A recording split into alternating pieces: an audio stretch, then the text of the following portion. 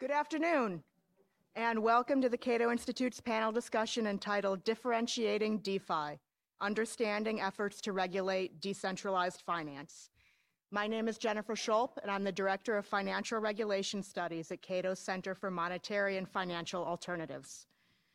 The bankruptcy of crypto exchange FTX has led to congressional hearings and calls to further scrutinize and regulate cryptocurrency.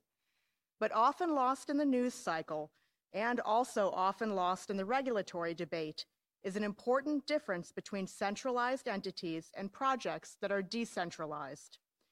FTX, which allowed users to trade in cryptocurrencies, was very much a centralized entity, and at its heart, a traditional middleman that took possession of people's assets and kept the books. Decentralized finance takes cryptocurrency's innovation of allowing users to store and send value without the intermediation of third parties a step further by not only disintermediating token transfers, but also a variety of other financial transactions, from taking out loans to creating novel insurance arrangements. DeFi provides alternatives to centralized marketplaces, allowing users to self-custody their own tokens and employing different solutions to organize sales. Such decentralized projects are written in open source code that is public by design, and transactions are publicly documented on a blockchain ledger. But how does DeFi compare to centralized or traditional finance in terms of its risks and benefits? And how should regulation take into account these distinctions? Today, we'll explore what it means for financial instruments and exchanges, as well as networked organizations, to be decentralized, the proper role of regulators when confronting decentralized financial markets, and the future of financial technology policy and innovation. We have a truly fantastic group with us today to discuss these issues. Linda Zhang is the General Counsel and Chief Regulatory Officer at the Crypto Council for Innovation. A veteran in financial regulation, Linda has worked at the Federal Reserve Board of Governors, the Treasury Department, and the U.S. Senate, among others. She has taught at both Georgetown and Duke Law Schools and has held policy roles at the Center Consortium and the startup Transparent Financial Systems. She recently edited a book on open banking and authored a book chapter entitled DeFi Protocol Risks, The Paradox of Crypto Finance. Dane Lund is the director of Alliance Foundation and a core contributor at Alliance DAO, a Web3 accelerator and community of Web3 founders, investors, and thought leaders. Dane focuses on governance design, tooling, and decentralization for Alliance and for the accelerator's cohort members. He is also the managing member of Lund Ventures, which advises founders building companies at the intersection of law and finance. Dane began his career as a litigation attorney focusing on financial services matters and transitioned to investment banking before taking on his current roles. Tiffany Smith is a partner at the law firm WilmerHale. Tiffany has over a decade of experience advising and representing financial institutions regarding compliance with the federal securities laws and regulations. She regularly advises cryptocurrency market participants, including exchanges, custodians, NFT issuers and platforms, and technology providers. Tiffany is a member of the Wall Street Blockchain Association and is a frequent speaker on financial regulation issues, particularly those that relate to crypto. And last but not least, the discussion will be moderated by Cato's own Jack Soloway. Jack is a policy analyst at the Center for Monetary and Financial Alternatives, where he focuses on the regulation of cryptocurrencies, decentralized finance, and financial technology. Let's get on to our discussion. Please join me in welcoming our panel.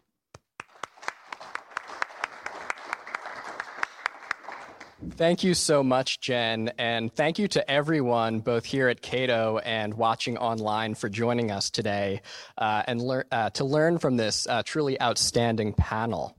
So 2022 ended with a lot of eyes on crypto, but as Jen mentioned, the distinctions between centralized and decentralized crypto projects did not always get the attention that they deserved.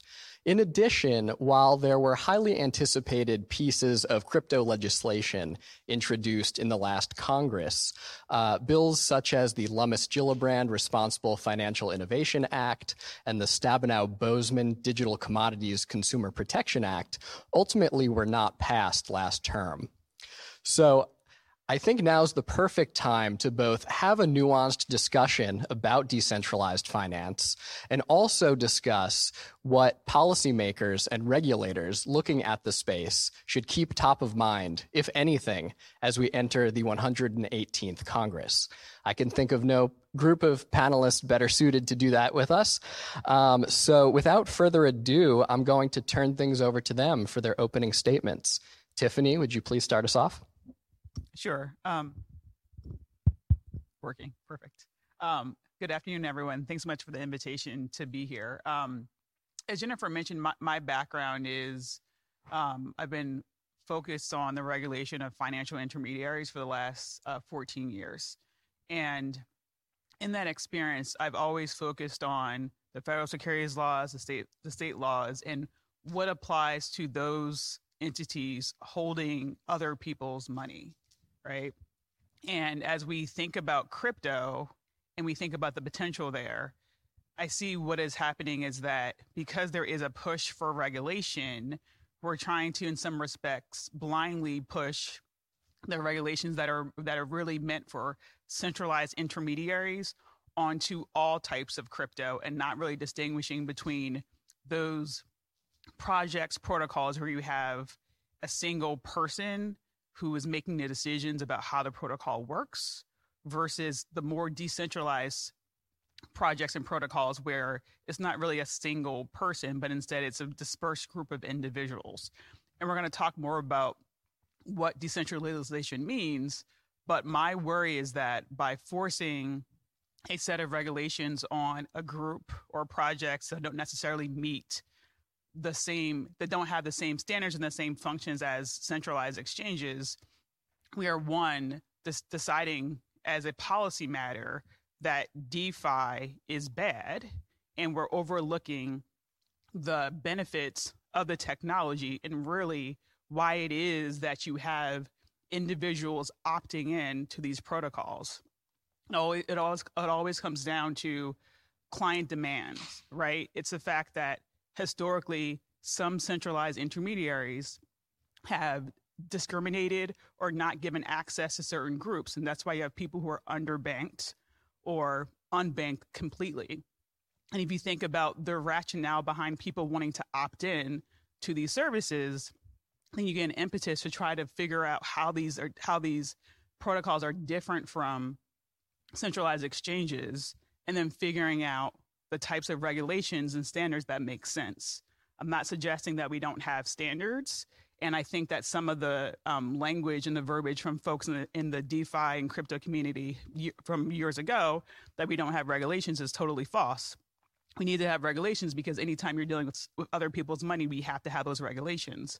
But we need to think about how DeFi is different, starting with the fact that these are very much on their computer-focused native protocols where you have to worry about things like cybersecurity in a way that you don't need to necessarily worry about in the same way for centralized exchanges. So thinking about the differences and starting off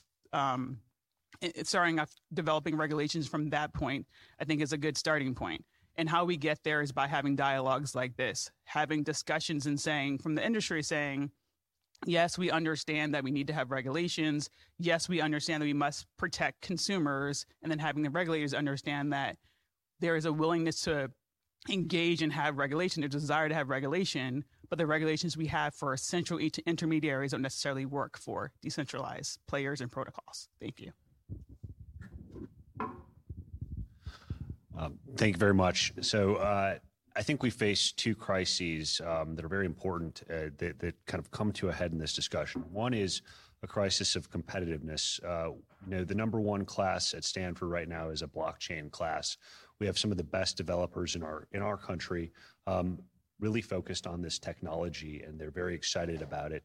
They're not going in with blind enthusiasm. These are people who have a real understanding of how technology is built. They see the logic, and they're building things that go past what I'd say are the obvious use cases of blockchain technology, which is pure transactional. These use cases apply to things like human organization, the development of art, the nexus between social movements and assets. There will be new concepts that come from this, but it's very important if the United States wants to maintain a position of competitiveness in technology generally, that we face the second crisis, which is a crisis of understanding between the private market and the government. So we have a legibility issue in many cases, and I think DeFi, focusing on one use case, is a very good example of this. There are some very interesting and valuable use cases of this technology that do relate to moving large amounts of money, which do trigger some of the duties of government and some of the purposes of regulation, but they also trigger some of the most important aspects of privacy rights, of rights of citizens, of organizational rights. And so if we're not able to have a discussion where we're honest about what the technology is capable of, then we're going to lose on the primary crisis, which is the competitiveness. So my hope is that through today's discussion, we get to legibility to understand how we can be more competitive.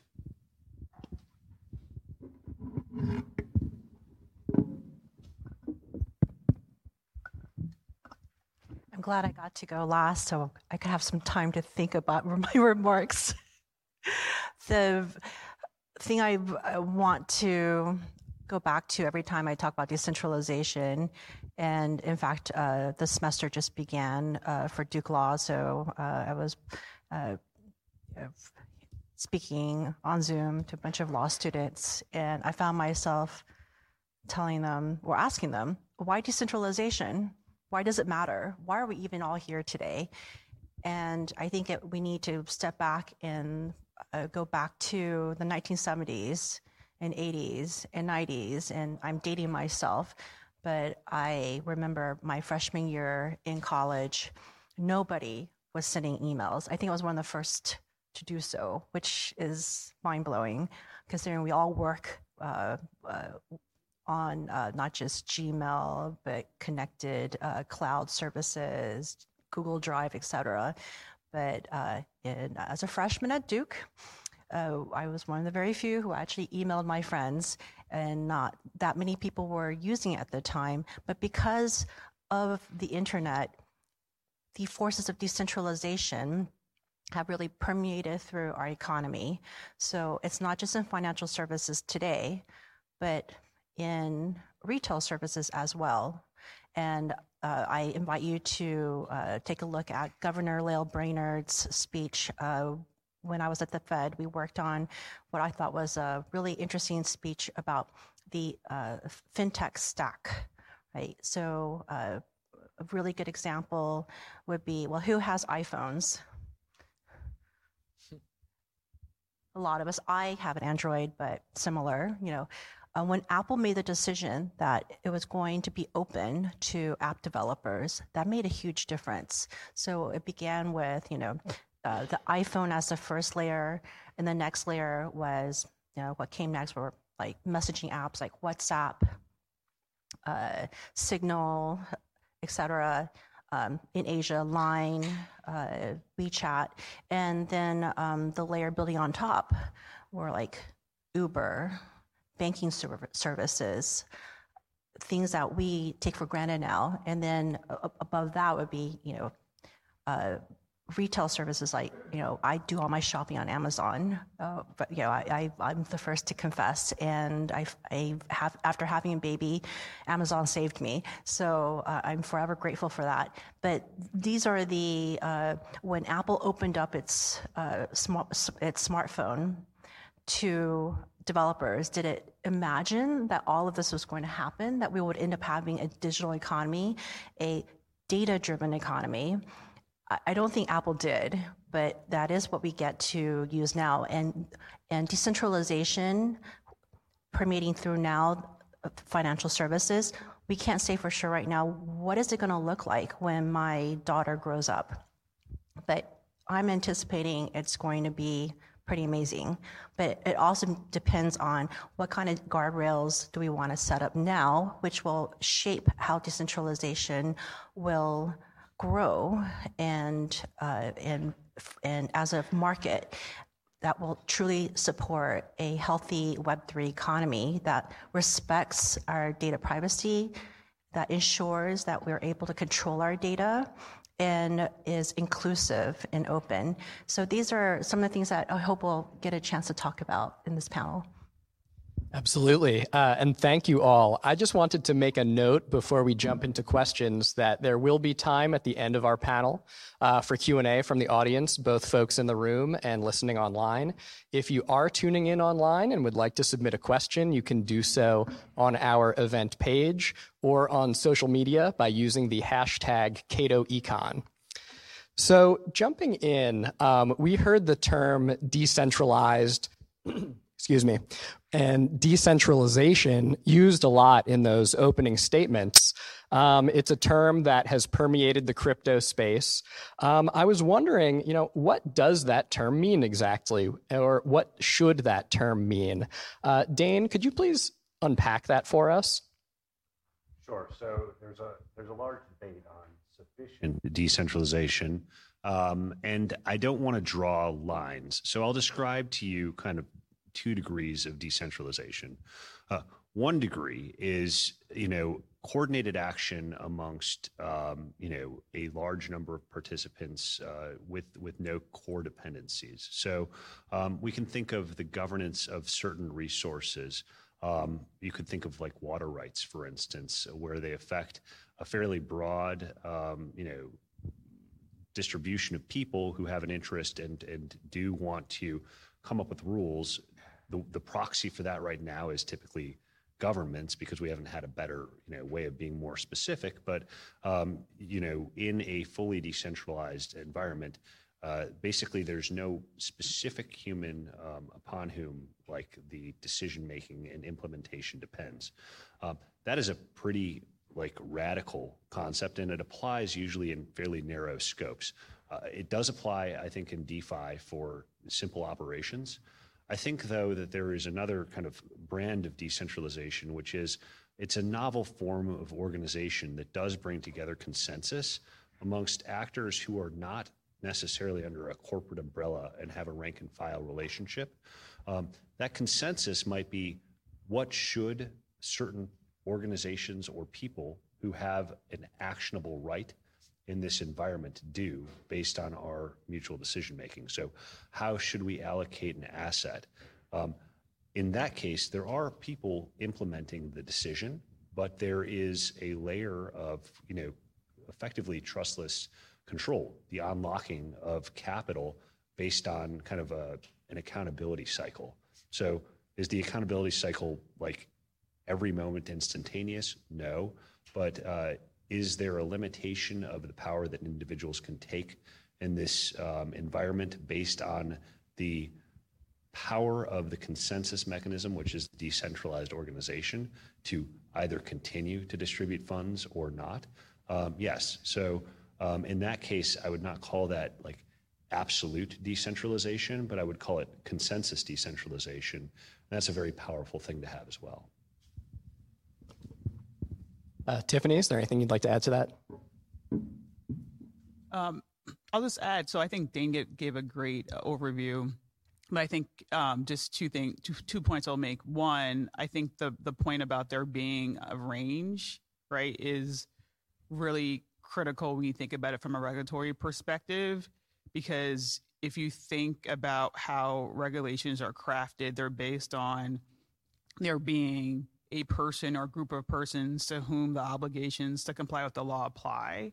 And so we're thinking about decentralized finance in particular. It's always about not to draw lines, but it's always about figuring out whether we're in a place where we're we're calling it decentralized, but it's really decentralized in name only. And you see a lot of those quotes because when regulators say them, and you're calling decentralized, but there's one or a group of persons who effectively has control, versus getting to the opposite extreme where it's truly decentralized and you have a governance mechanism that gives all of the token holders or whatever the structure is the ability to make decisions, but but it's not just one person or a group of persons like in control. So that range is especially important when we're thinking about how regulation could apply. Linda, how about you? Consensus mechanism and consensus decentralization. I love that term. That's fantastic. I'm going to think about that some more. So I was speaking about stacks earlier with the iPhone. It's also the case for DeFi. So, and the first stack is the blockchain layer, and that's where the settlement occurs. And then the layer above that would be the stable coins. How are you going to transfer value to one another on chain? You use usually a stable coin, and one day perhaps CBDCs. And then above that, that's when you start applying the DApps, the DeFi apps, to that whole ecosystem. And then aggregating all of this are oracles and other aggregators. So these are the very simplified stacks of the DeFi ecosystem. And as Dane and Tiffany have explained earlier, there is a decentralization spectrum. And so I like to define it as, does any one entity or group of coordinated entities have a monopoly over any of these stacks? Right. So when you look at DeFi protocols, and many of them are so-called DeFi protocols, they are not decentralized, and they are misappropriating the term. Apply a set of, and I'm borrowing this from Rebecca Reddick. She had 3 tests. I've added a 4th. It's Tiffany knows these tests very well. Spent a lot of time talking about them. The first is, where has this DeFi protocol been launched? Is it launched on a blockchain with only 10 nodes, or is it launched on a blockchain with hundreds of nodes, right? Are there only 10 validators, or are there hundreds of validators, right? So look at that. And then the second test is, when the developer team spun off the DeFi protocol, did it truly spin it away from the control of the developer team, or is it still under the control of the developer team, right? And 3, the governance, which is related to the second prong, is the governance of that DeFi protocol controlled by hundreds of voting token holders, or only 20 of them, right? So there's a spectrum. You'll have extremes on both ends. And I think it's hard for policymakers right now to decide, well, what eventually really counts as decentralized. But keep in mind, there is a spectrum. And then finally, my final 4th prong is, where's the money? Like, who has custody of the money? Is it just like one entity, or is it lots of different entities? So these are all tests that you should keep in mind as policymakers to analyze and assess how decentralized is this protocol. Thank you. I think that's a really great place to jump off from. So, Linda, you just mentioned protocols, dApps, nodes. There's a lot of different players, features of the DeFi ecosystem. I was wondering if we might be able to unpack that a bit more, maybe draw some distinctions between those concepts. We hear a lot about the difference between, say, a protocol and a front end. And Dane, I would love to get your thoughts on how DAOs specifically enter into the picture. So very good question. And what I'll say is that it's important to be precise about terminology here. And I'll draw on Rebecca Reddick again. She wrote a fantastic article about the differences between the traditional financial kind of ecosystems and DeFi, and how terminology actually really does matter. So, when we're thinking of, kind of articulating the stack and we think of where DAOs stand, DAOs are, they're a community creation. And so they're in the beginning a blank slate. They almost have a Big Bang moment that I kind of liken to a moment of sovereignty. I want to de-emphasize that point because I'm not liking it to a nation state that has the sovereignty of the United States, but it is a group coming together with a blank slate of technology that implements the group's decision based on rules that are either decided by a founding team in the beginning or by consensus from the beginning. That's a very kind of nuanced point. But effectively what the DAO does is it governs a set of resources, a set of decisions, or both. And that could be a very narrow scope. It could be as simple as red light DAO. We could decide, do we want the light at the corner to be red or green at a certain time, and we could just set that, and then it would algorithmically respond to the smart contract as we've set it. Fine. It could also be much more complex. We could imagine, effectively a communal design or nonprofit that is governed by committees that are, distributed funds via votes on the DAO. And I guess what I'm trying to articulate is that DAOs in some ways stand separate from, protocols. They interrelate. They are a feature of governing the protocols. If there is a flaw in a protocol, there are decision rules that can be queued via the DAO and then implemented via DAO vote, input output, right? Similarly with dApps, which are effectively you can think of it as a software built on a protocol that implements certain things given the virtues of the protocol, the traits.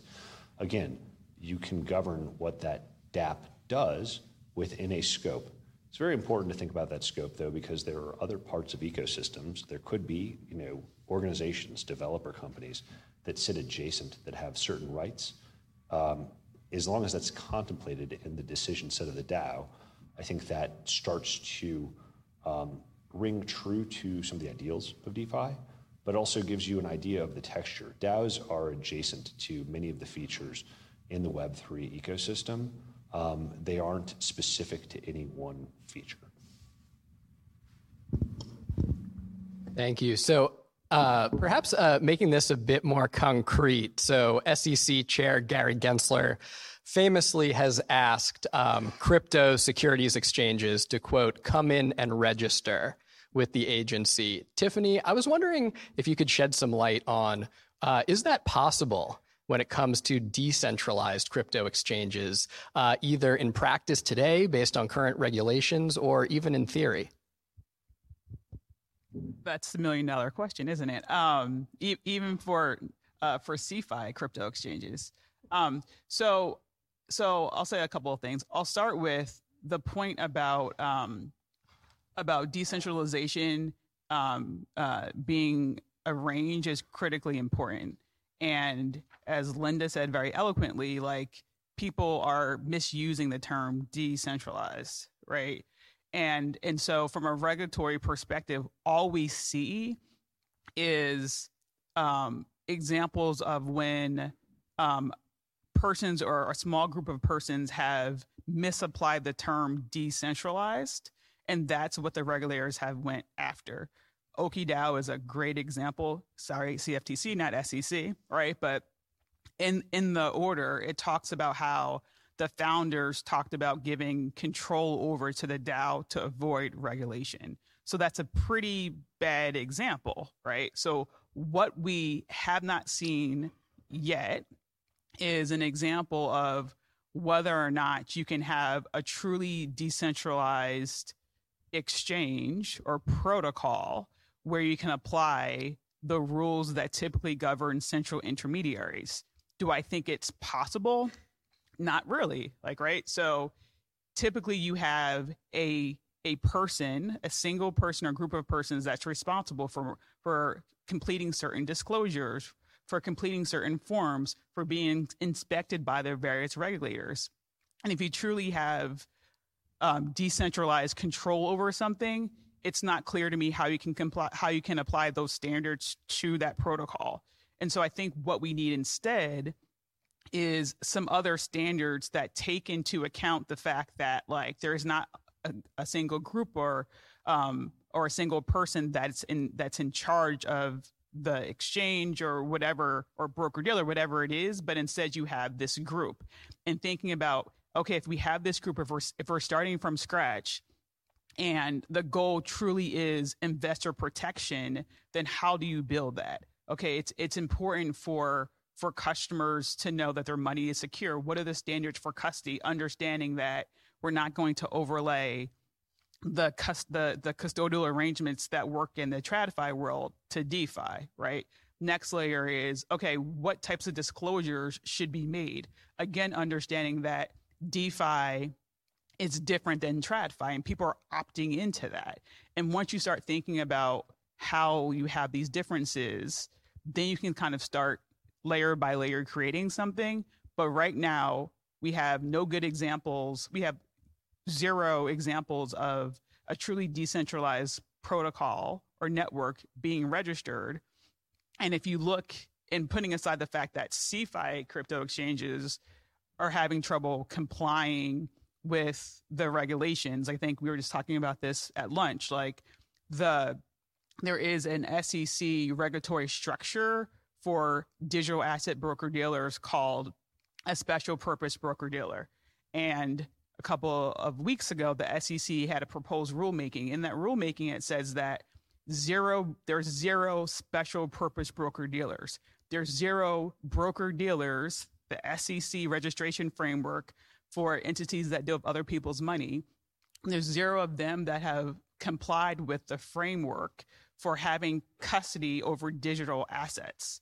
And so that shows you that we're at the infancy of really solving this problem. So I think it's going to be CeFi first in the crypto, then we'll get to DeFi. But in the interim, I think we should be looking at the real risks to customers and coming up with solutions to protecting customers. And I know there's been a lot of organizations who have come out with standards for making sure that because these protocols exist and customers are opting in, how to protect customers, what the standard should be as far as disclosure. So that's a starting point. But as far as coming in and registering as a DeFi protocol, we're just a truly decentralized protocol.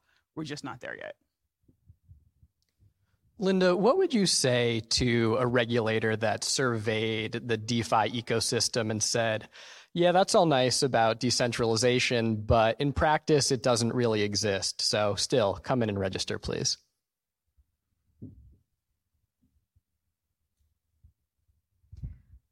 That's such a hard question for a number of reasons.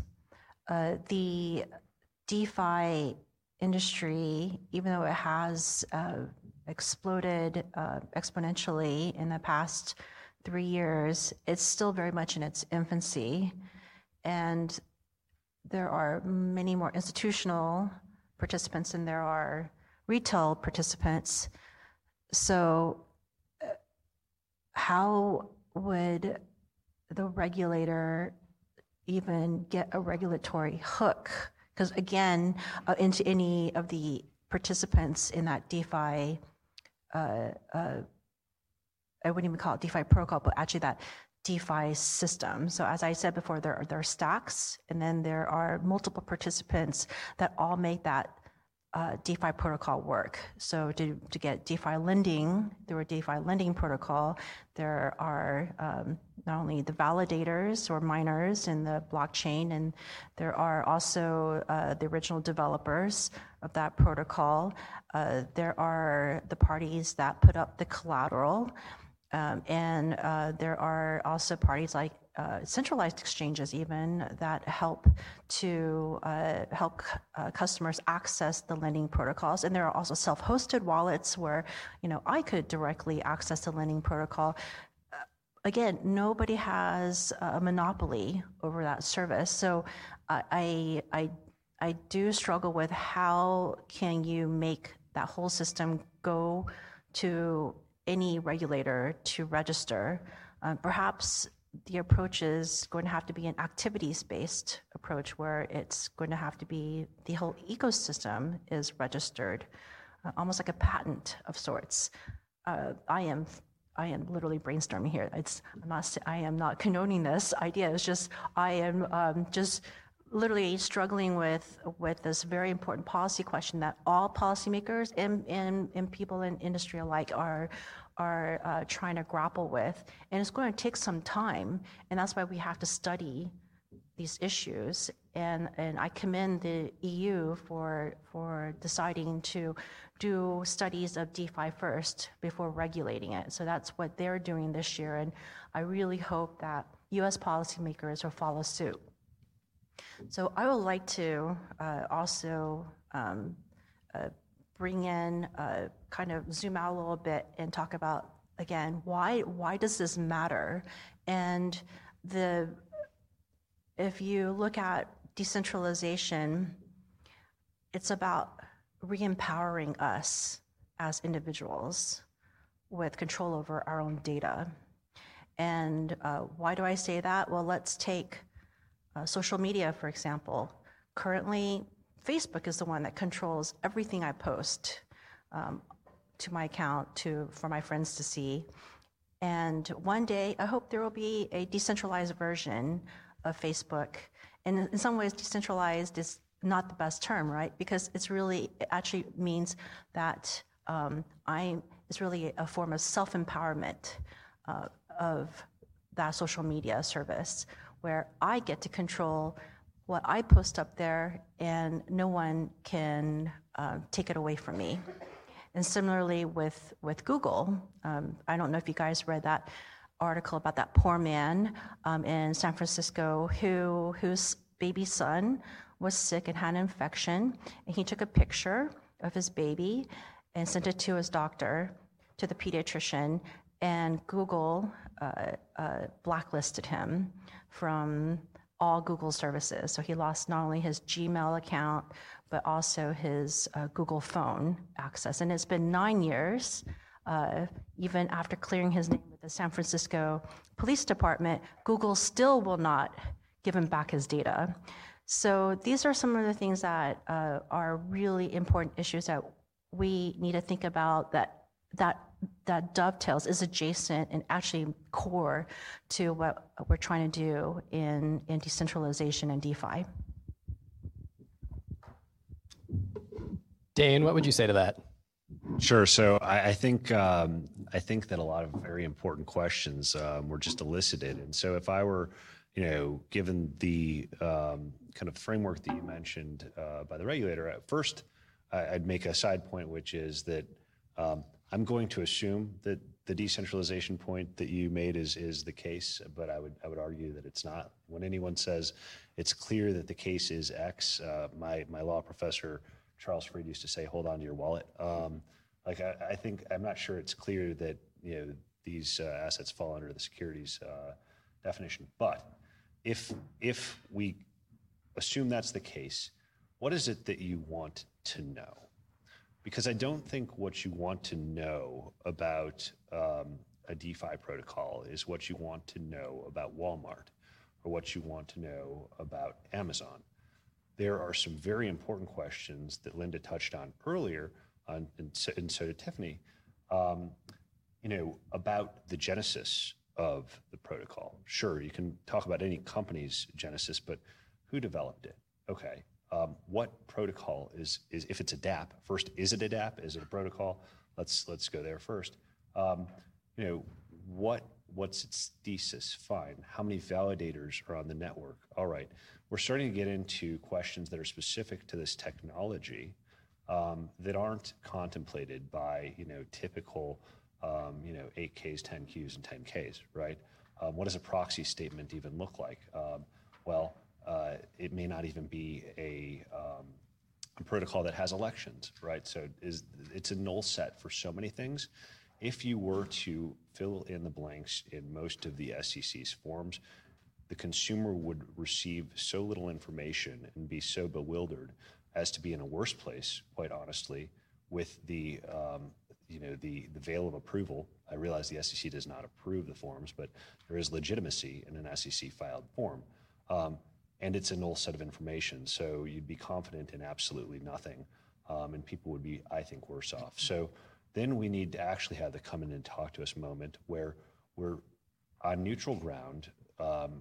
Entrepreneurs, people who are building, the advocates around them, actually feel comfortable talking about what it is these things do, and they're not met with the kind of typical, we don't believe there's any utility here. Like, you have to buy that there's actually a thesis in order to get to the discussion about what is it that's useful for people to know if they're going to purchase a token. And I'd love to see that conversation begin. I think it's happening at places like this. And if there were a genuine dialogue with regulators and policymakers who want to have that dialogue, I think we could get there. Whether it sits within the SEC or not, whether it's a security or not, I do think there's value to having a standard of rules, things like, has the code been audited and by whom, that would be valuable for society. So maybe now's a great time to have that conversation. Tiffany, are there any disclosures that you think would fit the bill that would be relevant? Oh, that's a hard one. Well, I think I'm gonna steal some from Linda, who I think stole from Rebecca, who's essentially our fifth member of the panel. So I think definitely understanding how many nodes there are, right, is important. And this has been mentioned a number of times. The reason that matters is that if you have a large number of nodes, you have more resiliency. So think about like days where, I'm not gonna pick on the tech companies, I'm not gonna say names, but like when a tech company goes down and your apps are not working, like, right?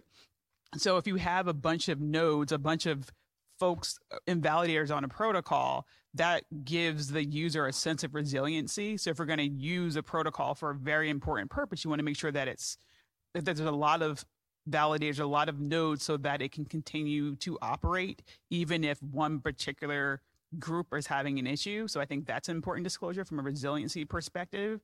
I like the code audit function suggestion, because there is, and I see this just as a securities practitioner, there is like what people say the code is supposed to do and how it's supposed to work.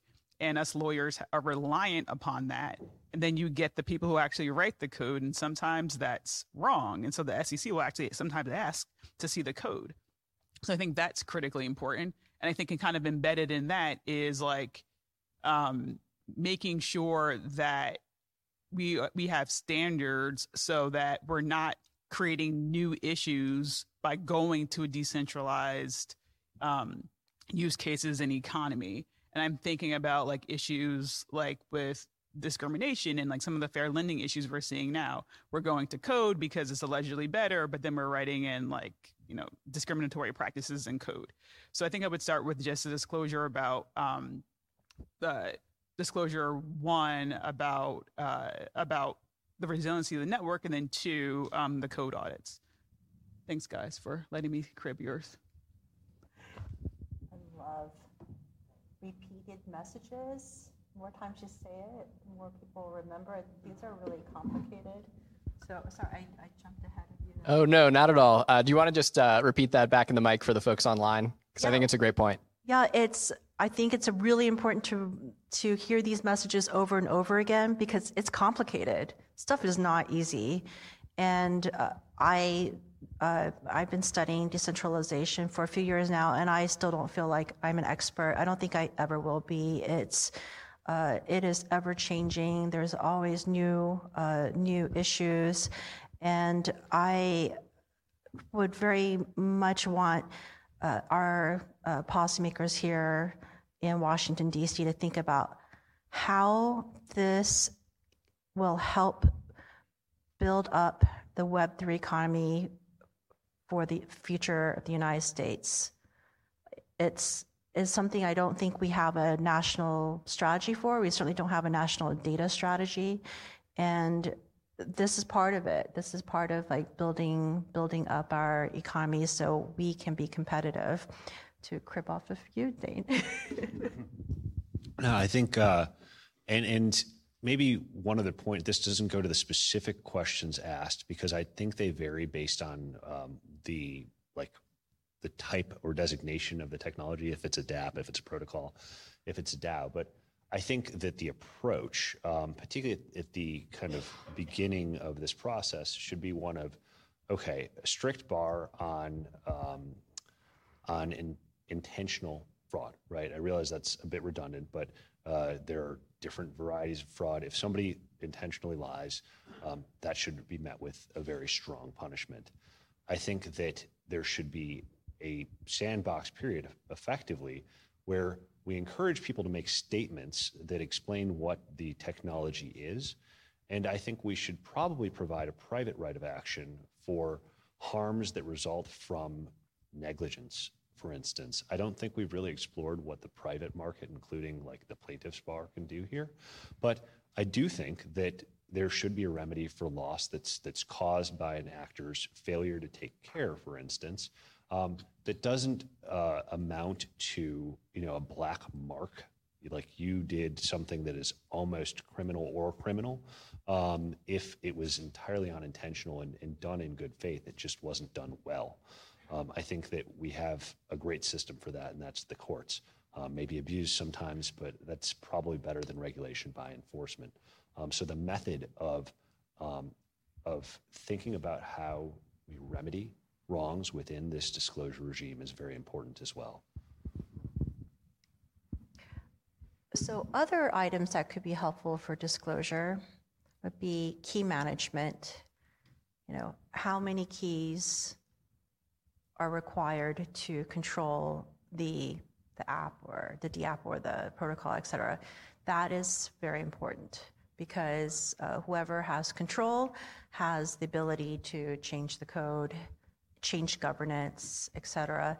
So that needs to be disclosed. And is it 5 out of 9 like it was with the Ronin Bridge, or is it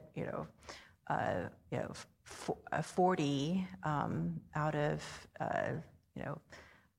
40 out of say 65 keys? Not that there's actually anything with that many keys, but you know what I mean. So 20 some keys perhaps that I don't even know what the range of keys are. But when you start looking at say Ethereum or Bitcoin, that's where you realize like that is actually a very large number of nodes. And now I am transitioning, this is kind of messy, from the keys discussion to the validators discussion, but it's kind of similar as to who has control over the blockchain. And I like to bring up the Nakamoto number, where each blockchain that's out there, they're not all created equal.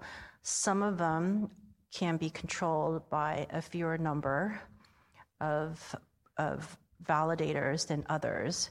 So I think Bitcoin perhaps has the highest number highest Nakamoto number, but even that number is only like 25. So globally, 25 miners could come together and control over 50% of the governance of Bitcoin.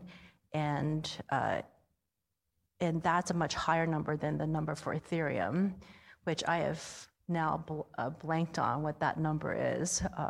I will get back to you all with that. But these are things that I think are helpful for individuals who cannot read code. I certainly cannot, to be able to understand, like, all right, like who has control, how many can get control, and where's the money? And so that's the other thing, like where's the money? Who's custodying the funds? Who's also custodying the crypto collateral?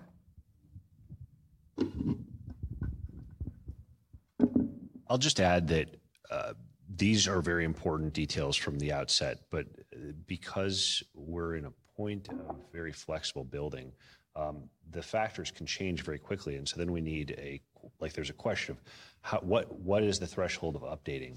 For instance, we might determine that we have a centralized treasury and that's that's not a great idea because it's a hacking vulnerability. Maybe we want to break up our treasury into 1,000 pieces to make it, more difficult to hack. Might not be a good idea, but let's just imagine that's the case. Well, we might then have custody, and then the question is like, how frequently, if it's already subject to community governance and there's a governance platform that's very, reflective of every decision that's been made, that's not always the case, then when and where do updates need to be made? And do we permit rapid permutation, which could be very important, particularly given how quickly standards of code change and standards of practice? Like every hack, there's kind of an update as to best practices. I think there's important questions around, again, the data that we actually want reported. Yeah, can I say one point on that? Absolutely. Like that's, I'm on. I think that's even thinking about how often you update what's going on is another reason that there needs to be a dialogue between the industry and regulators, and just overlaying the CFI regulations to DeFi don't work, because if you're a broker-dealer, for example, a securities firm, you generally need to update most things within 30 days, like, right? And that's like years in crypto world, like, right? And so that's just another great example of why there needs to be a dialogue. Another thing that Linda said that made me kind of think about as we're thinking about what types of disclosures might be important is like when you have discussions with the regulators, sometimes there's a discussion about use case. Maybe Dane said this. And I think instead of having discussions about use case, there just needs to be an observation that consumers want to engage with these dApps, these networks. There's demand there.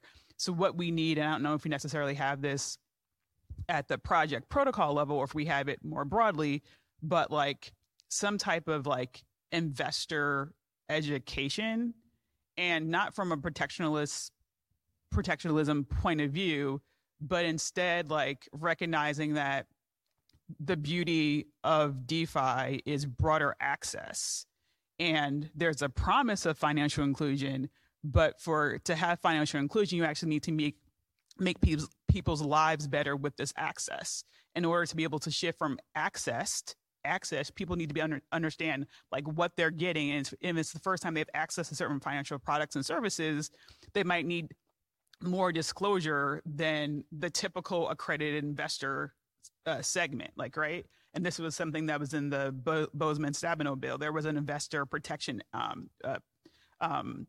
measure in there. And so we need to have some type of like somewhere, again, not sure if it's, at the protocol level or something that's broader, but really describing to all of the investors that are participating, like what they're getting, what their risks are, so they truly are making informed decisions and not making a decision for them by essentially cutting off access to DeFi, but instead giving them the information they need to make their own decisions.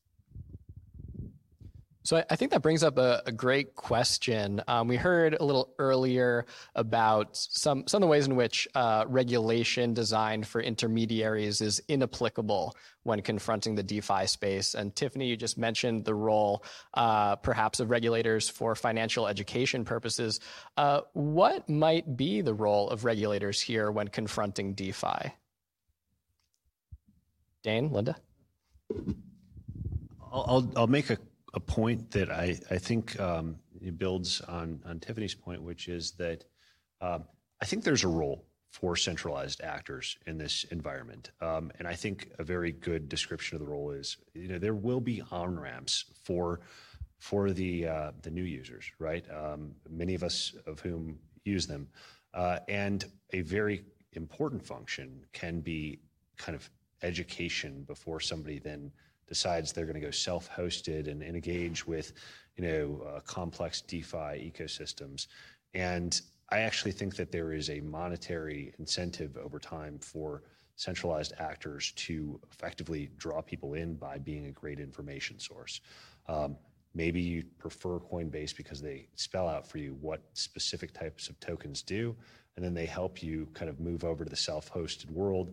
And at the point that you cross to self-hosted, I with enough information into the market, I think that you could be considered sophisticated, particularly if you figured out the pipe works that get you to a self-hosted wallet. At this point, that may change with reduced friction and onboarding. But I think that, yes, there may be more rigid requirements for centralized actors, but I think that there's a value add service in it.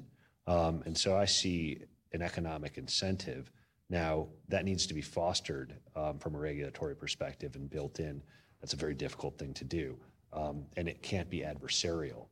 It's more about how do we work with an exchange to make them a preferred avenue for new users, and potentially to make it profitable for them so that investors have an incentive to go to a place where they're more protected. Linda, is there anything you'd like to add to that? There's a lot that I could add to that, but I will try to keep it to something we haven't spoken much about so far, which is TradFi and banks in particular. So everyone here, do you have debit cards? And assuming you also have credit cards. Which one do you use more when you do daily transactions? Your debit card or your credit card? Credit card? Okay. So you have statutory protections when you use credit cards. You also have statutory protections when you use debit cards, but they differ. So Truth in Lending Act governs your credit card transactions, and Reg E under the Electronic Fund Transfers Act governs your debit card transactions. When you send money, an unauthorized transaction, so for example, perhaps you wanted to send money to me, but you misspelled my name, then you can go to your credit card company and ask them to reverse the transaction. And they'll also, as statutorily required, to automatically credit your account while they do the investigation. With banks, same thing. You can go to your bank and say, I sent it to the wrong person. The bank can reverse that transaction, but you don't automatically get credited while they're doing their investigation. When you use Venmo and you send a transaction to me by Venmo and you misspelled my name and it goes to somebody else, then you have to hope to God that someone else is willing to give that money back to you, because you're not protected by Reg E in a digital wallet to digital wallet transaction. Similarly, that same gap is the case as well with crypto activities. And we have revised our U.S. private commercial laws, which is the Uniform Commercial Code, and the states are in the process of adopting them. And Article 12 in that UCC introduces this new concept of controllable electronic records to represent the concept of digital assets. And it's still not going to be very clear what your, even though we're trying to clarify property rights there, what are going to be your customer protection rights when something goes wrong. So I think this is an area that we still have to work on. And in a world of decentralization, it's difficult because it's not like you can go to a centralized entity and say, reverse my transaction, right? You've been empowered to manage your own finances. So you make that transaction, you're responsible for it. So this is a new way of thinking, and something that we all are probably still going to have to keep pondering.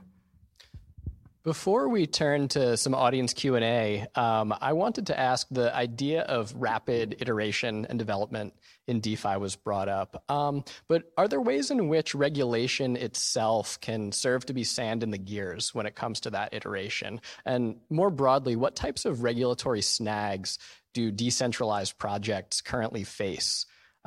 Tiffany, I was wondering if you might be able to start us off there.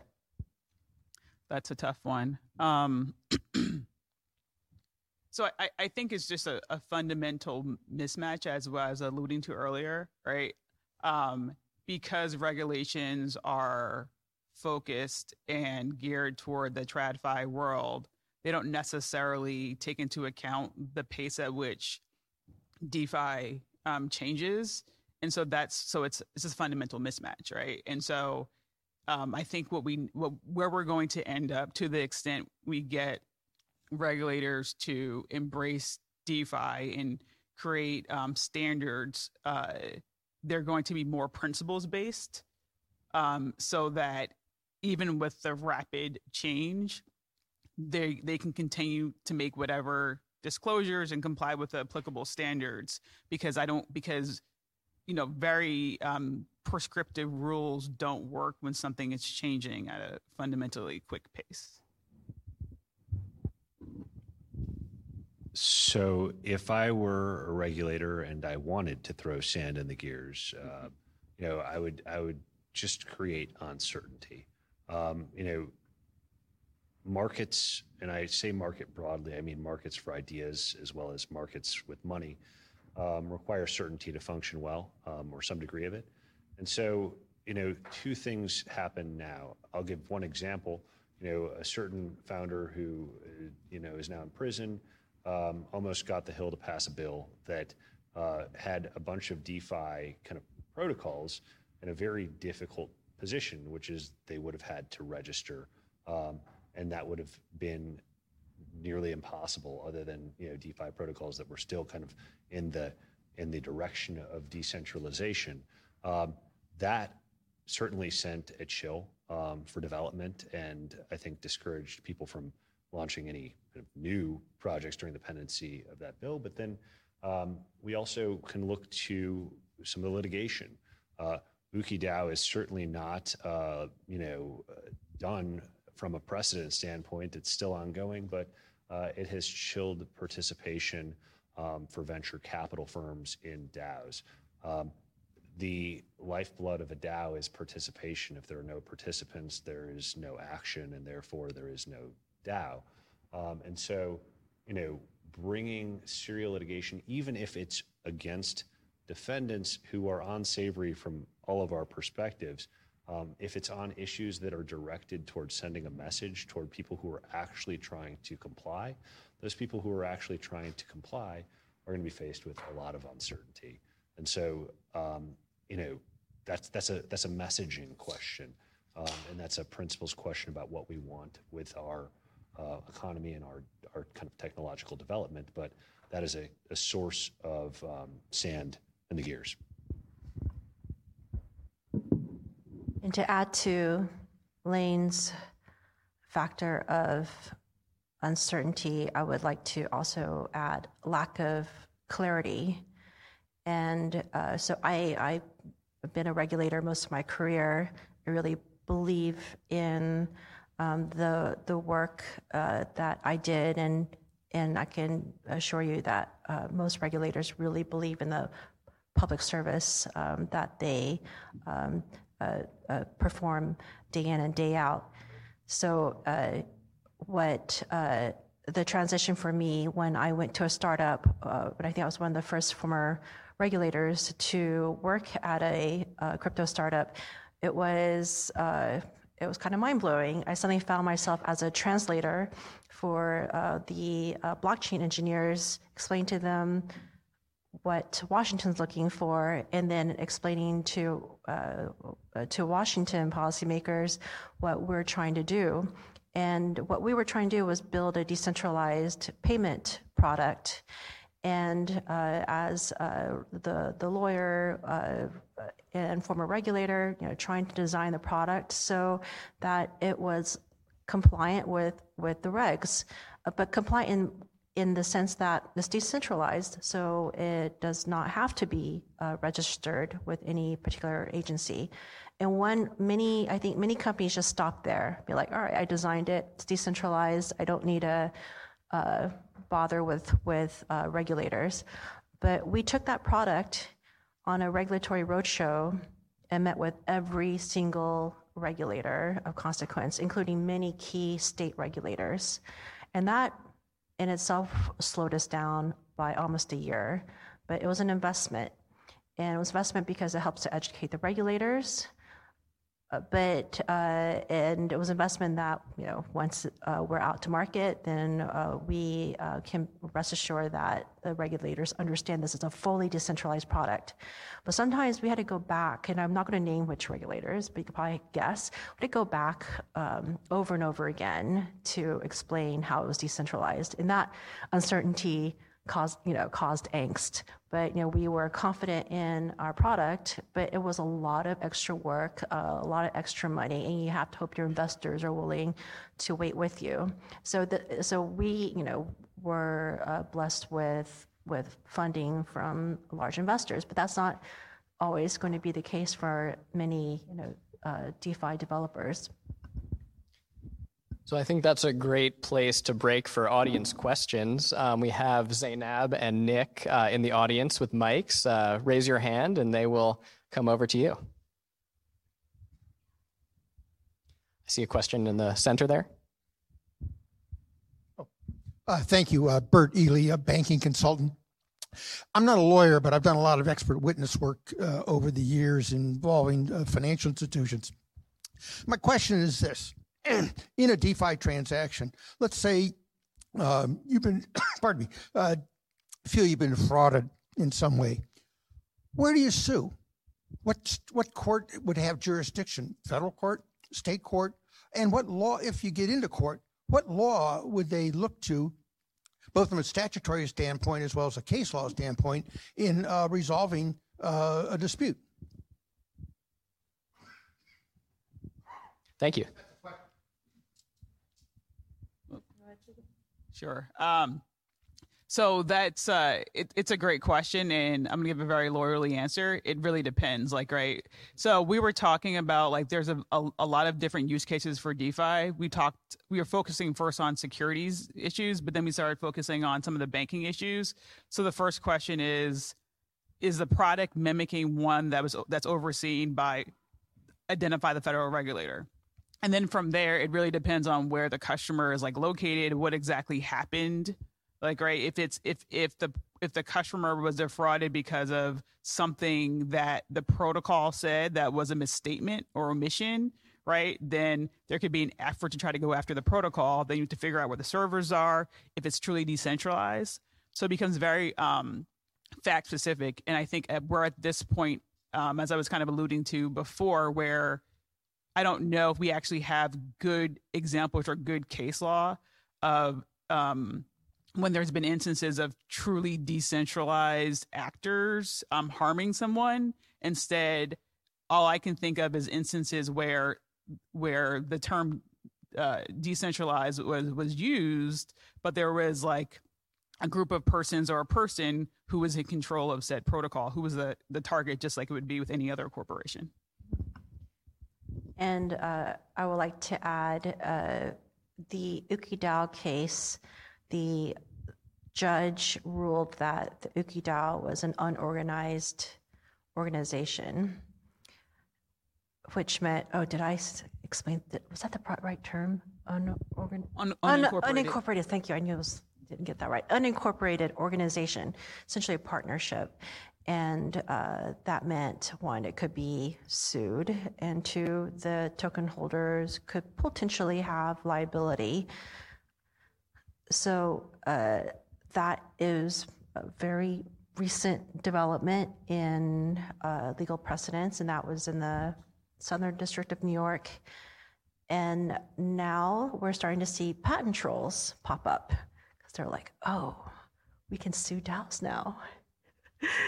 And you already see instances, including with MakerDAO being sued by patent troll, and we are hoping to submit an amicus brief on that, but we're not MakerDAO, right? So we can only hope that we can explain that this is a decentralized organization.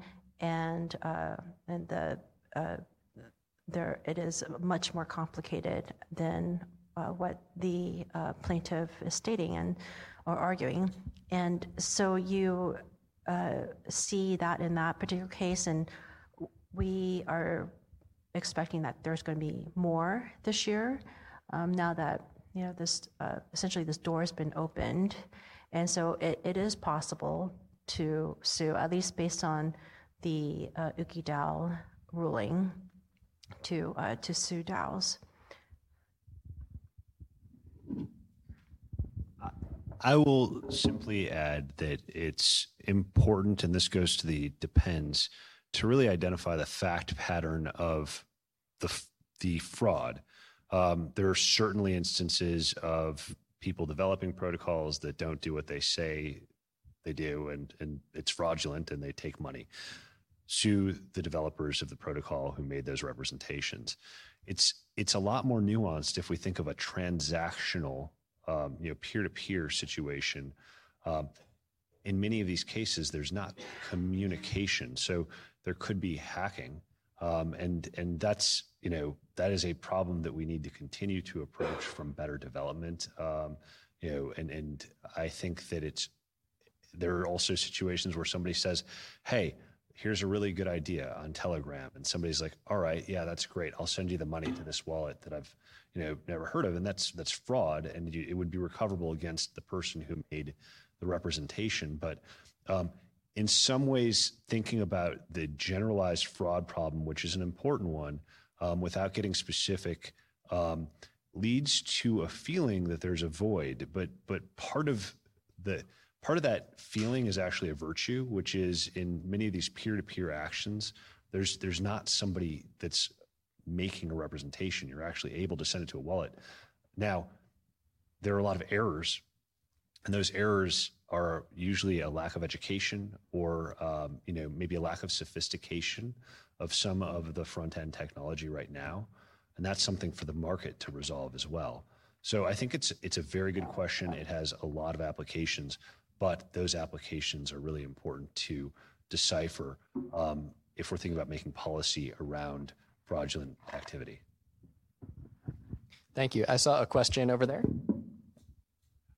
Yes, my name is Roger Cochetti. I'm an editorial contributor on technology policy for the Hill newspaper. And my question is sort of related to the one you just answered, but it takes a step back. And I'm hoping that you all can tell me that my principal concern is misplaced in the sense that unlike all other forms of financial regulation, from credit cards to mortgage-backed securities that I can think of, there are characteristics to decentralized financial blockchain type transactions or systems that are hard to see will change. One is that they are inherently global.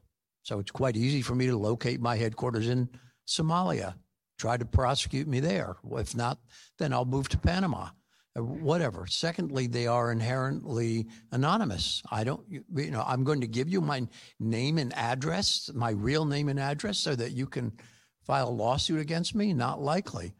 And thirdly, they're completely fluid. So it's easy to shift things around from Boston to Bangalore, quickly. If that misgiving on my part is valid, then the only recourse that territorially limited regulators like SEC or pick your favorite British or European regulator have is to come down hard on the whole thing, because there's no way to create regulations that are enforceable.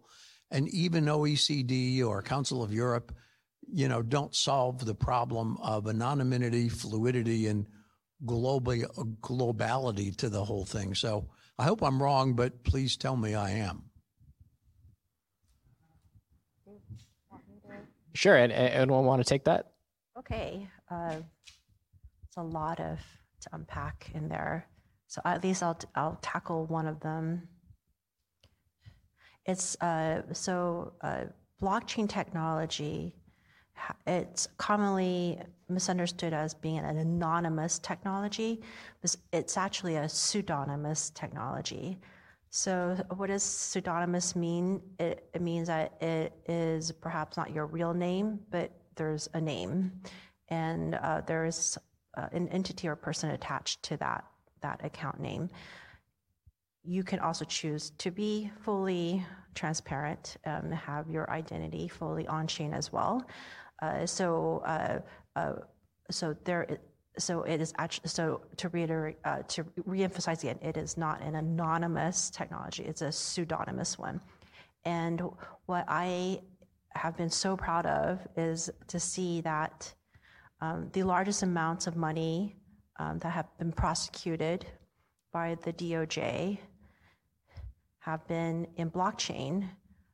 Is it because there's more fraud happening on blockchain? No, actually, blockchain fraud is, and I hope I get this percentage correct. It's maybe around less than 5% of all fraud total globally. There's actually more fraud in traditional financial transactions and certainly with cash transactions.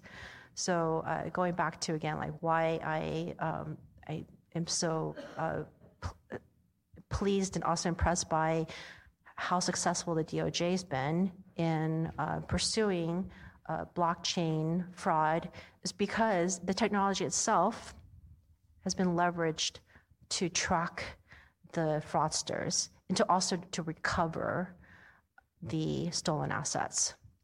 And that's because of the technology's abilities to as an immutable ledger. And anyone want to add? So I'd say points 1 and 3 are interrelated. And what I'd say is that, it's globality and anonymity, and what was the third one? Fluidity, right. So points 1 and 3, globality and fluidity. Those are very powerful, can be used both for good and for bad.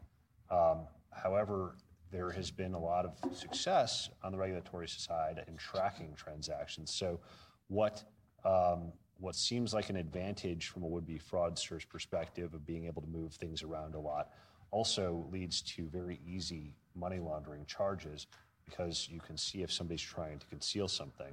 And so whereas it seems like a great white space for people to move money around, oftentimes it becomes a trap. I do think in the past, before there was as much awareness and chain analysis and the likes, it might have been easier for fraudulent actors to move things around, and even for secretive government agencies to do things like pay assets, which is actually something we probably do want to do in certain circumstances. Let's put that aside. I don't think that it's going to be very easy as we become more analytical in this space. I think also, I can't speak to the fraud number, but I believe that the money laundering identified has been something like $7 to $9 billion. Sounds like a lot of money, but I believe that's less than 1% of the figures that you see in terms of global money laundering. And it prevents... not 5%, 1%. Oh, okay. Well, for money laundering vis-a-vis fraud, but both important things to bear in mind. I agree that the technology can be used for bad. I think that the second point is a very important one. I would argue that we have private modes of transacting, i.e., cash, which is a dark market, darker than crypto for sure. I'm certainly in favor of privacy rights around money, and I think the Cato Institute's done great research on that topic, so I'll leave that point. But generally, the blockchain is not as anonymous as people think. Pseudonymity, you may not know as an individual actor who your counterparty is without being able to leverage the legal system. But there are businesses that are focused on recovery of assets, high-value NFTs, for instance. It's very similar to what you see in the litigation finance market with high-value asset recovery. And so do I think it's perfect? No. Do I think there are pitfalls? Absolutely. But do I think that the benefits are proportional and potentially much greater than the drawbacks? Yes. And so I think those are good questions to deal with, but they are also touching on some of the virtues of the technology. Hi, Adrian Schogel, retired.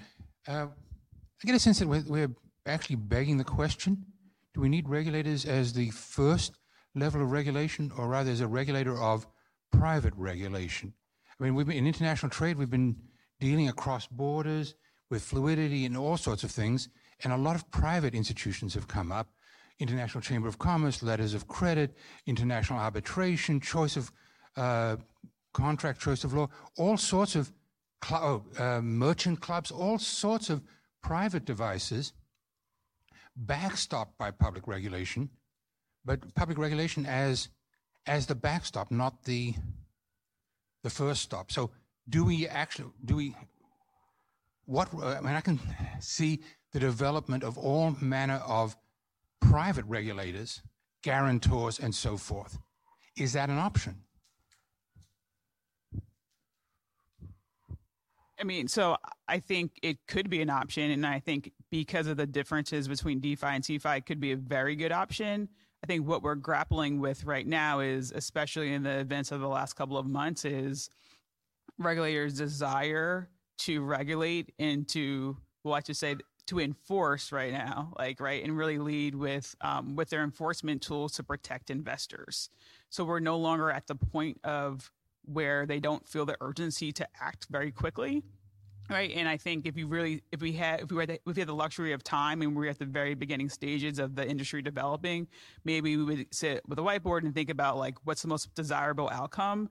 But we're kind of we're at a place where regulators want to enforce, and so we have to answer and address this regulation question because it's likely forthcoming based on their actions and statements.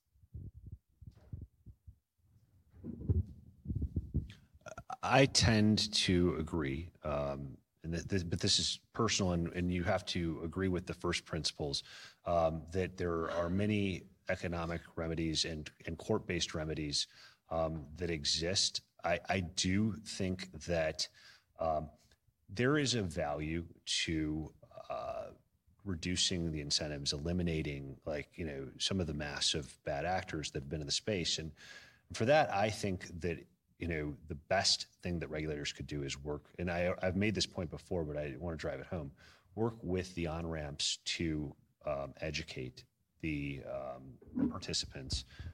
The technology is available to anyone. It's instantly accessible. The barrier to entry is very low. I think that helping people to understand if they're walking into a black box, that there are serious risks in doing that is a real important function of the traditional kind of front ends that bring people in. I believe traditional remedies should be the first recourse, but over time, as we learn more about the function of the technology, I do think there is a place for secondary recourse from public actors, but it has to be done in a way that is not preemptive relative to the value curve of what the technology can present. Otherwise, we're going to lose the free market of innovation. Other jurisdictions have kind of come up with frameworks that aren't perfect, but do present a competitive proposition for developers. So that was a few points, but I think private first, and then there should be a public backstop.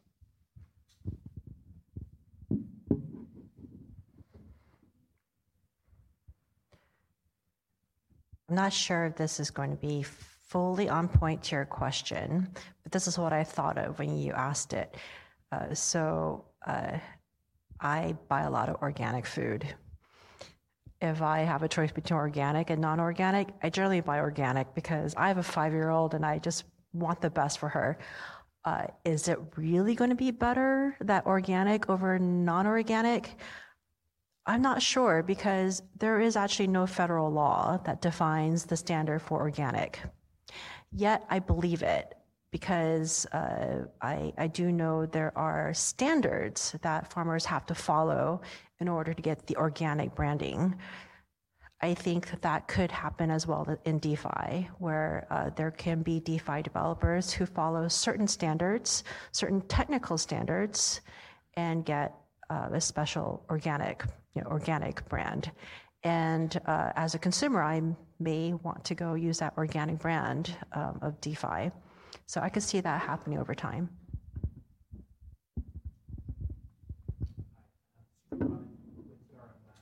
Just a question relating to cybersecurity, which each of you has touched on a little bit, and this might be out of your area of expertise, but I'm curious about standards, cybersecurity standards.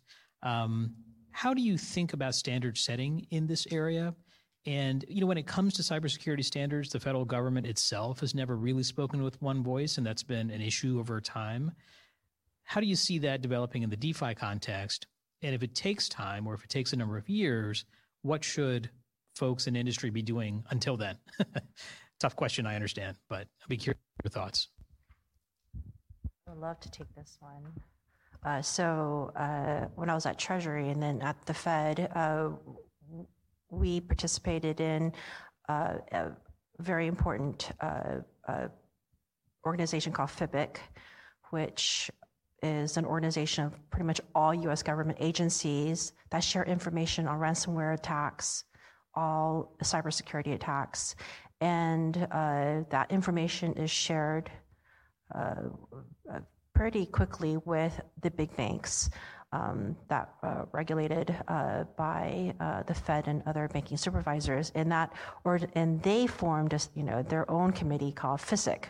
So FBIC and FISIC every year have this big cybersecurity roundtable and simulation of what happens if a big bank were attacked by North Korea, then in a ransomware attack, and that contagion spreads, what can the U.S. government do to help?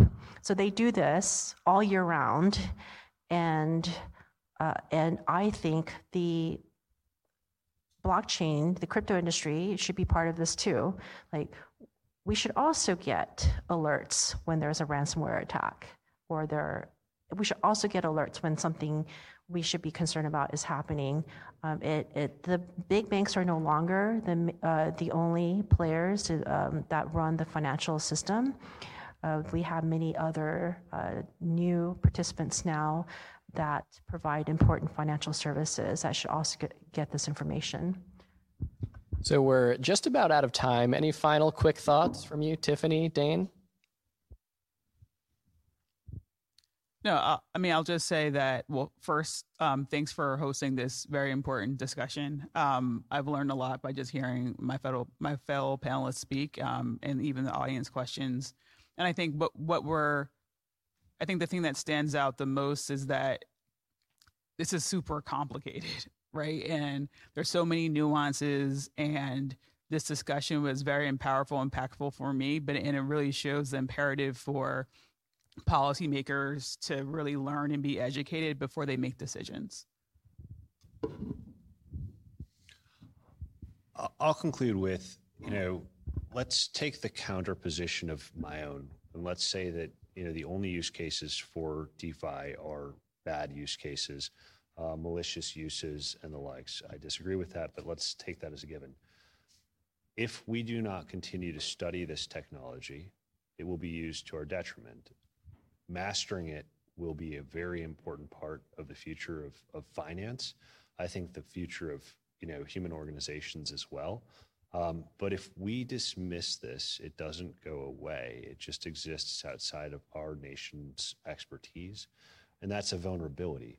I think there is tremendous strength, and we can leverage this. I think we need to do so in a thoughtful way, and it's not simply letting market run away with itself.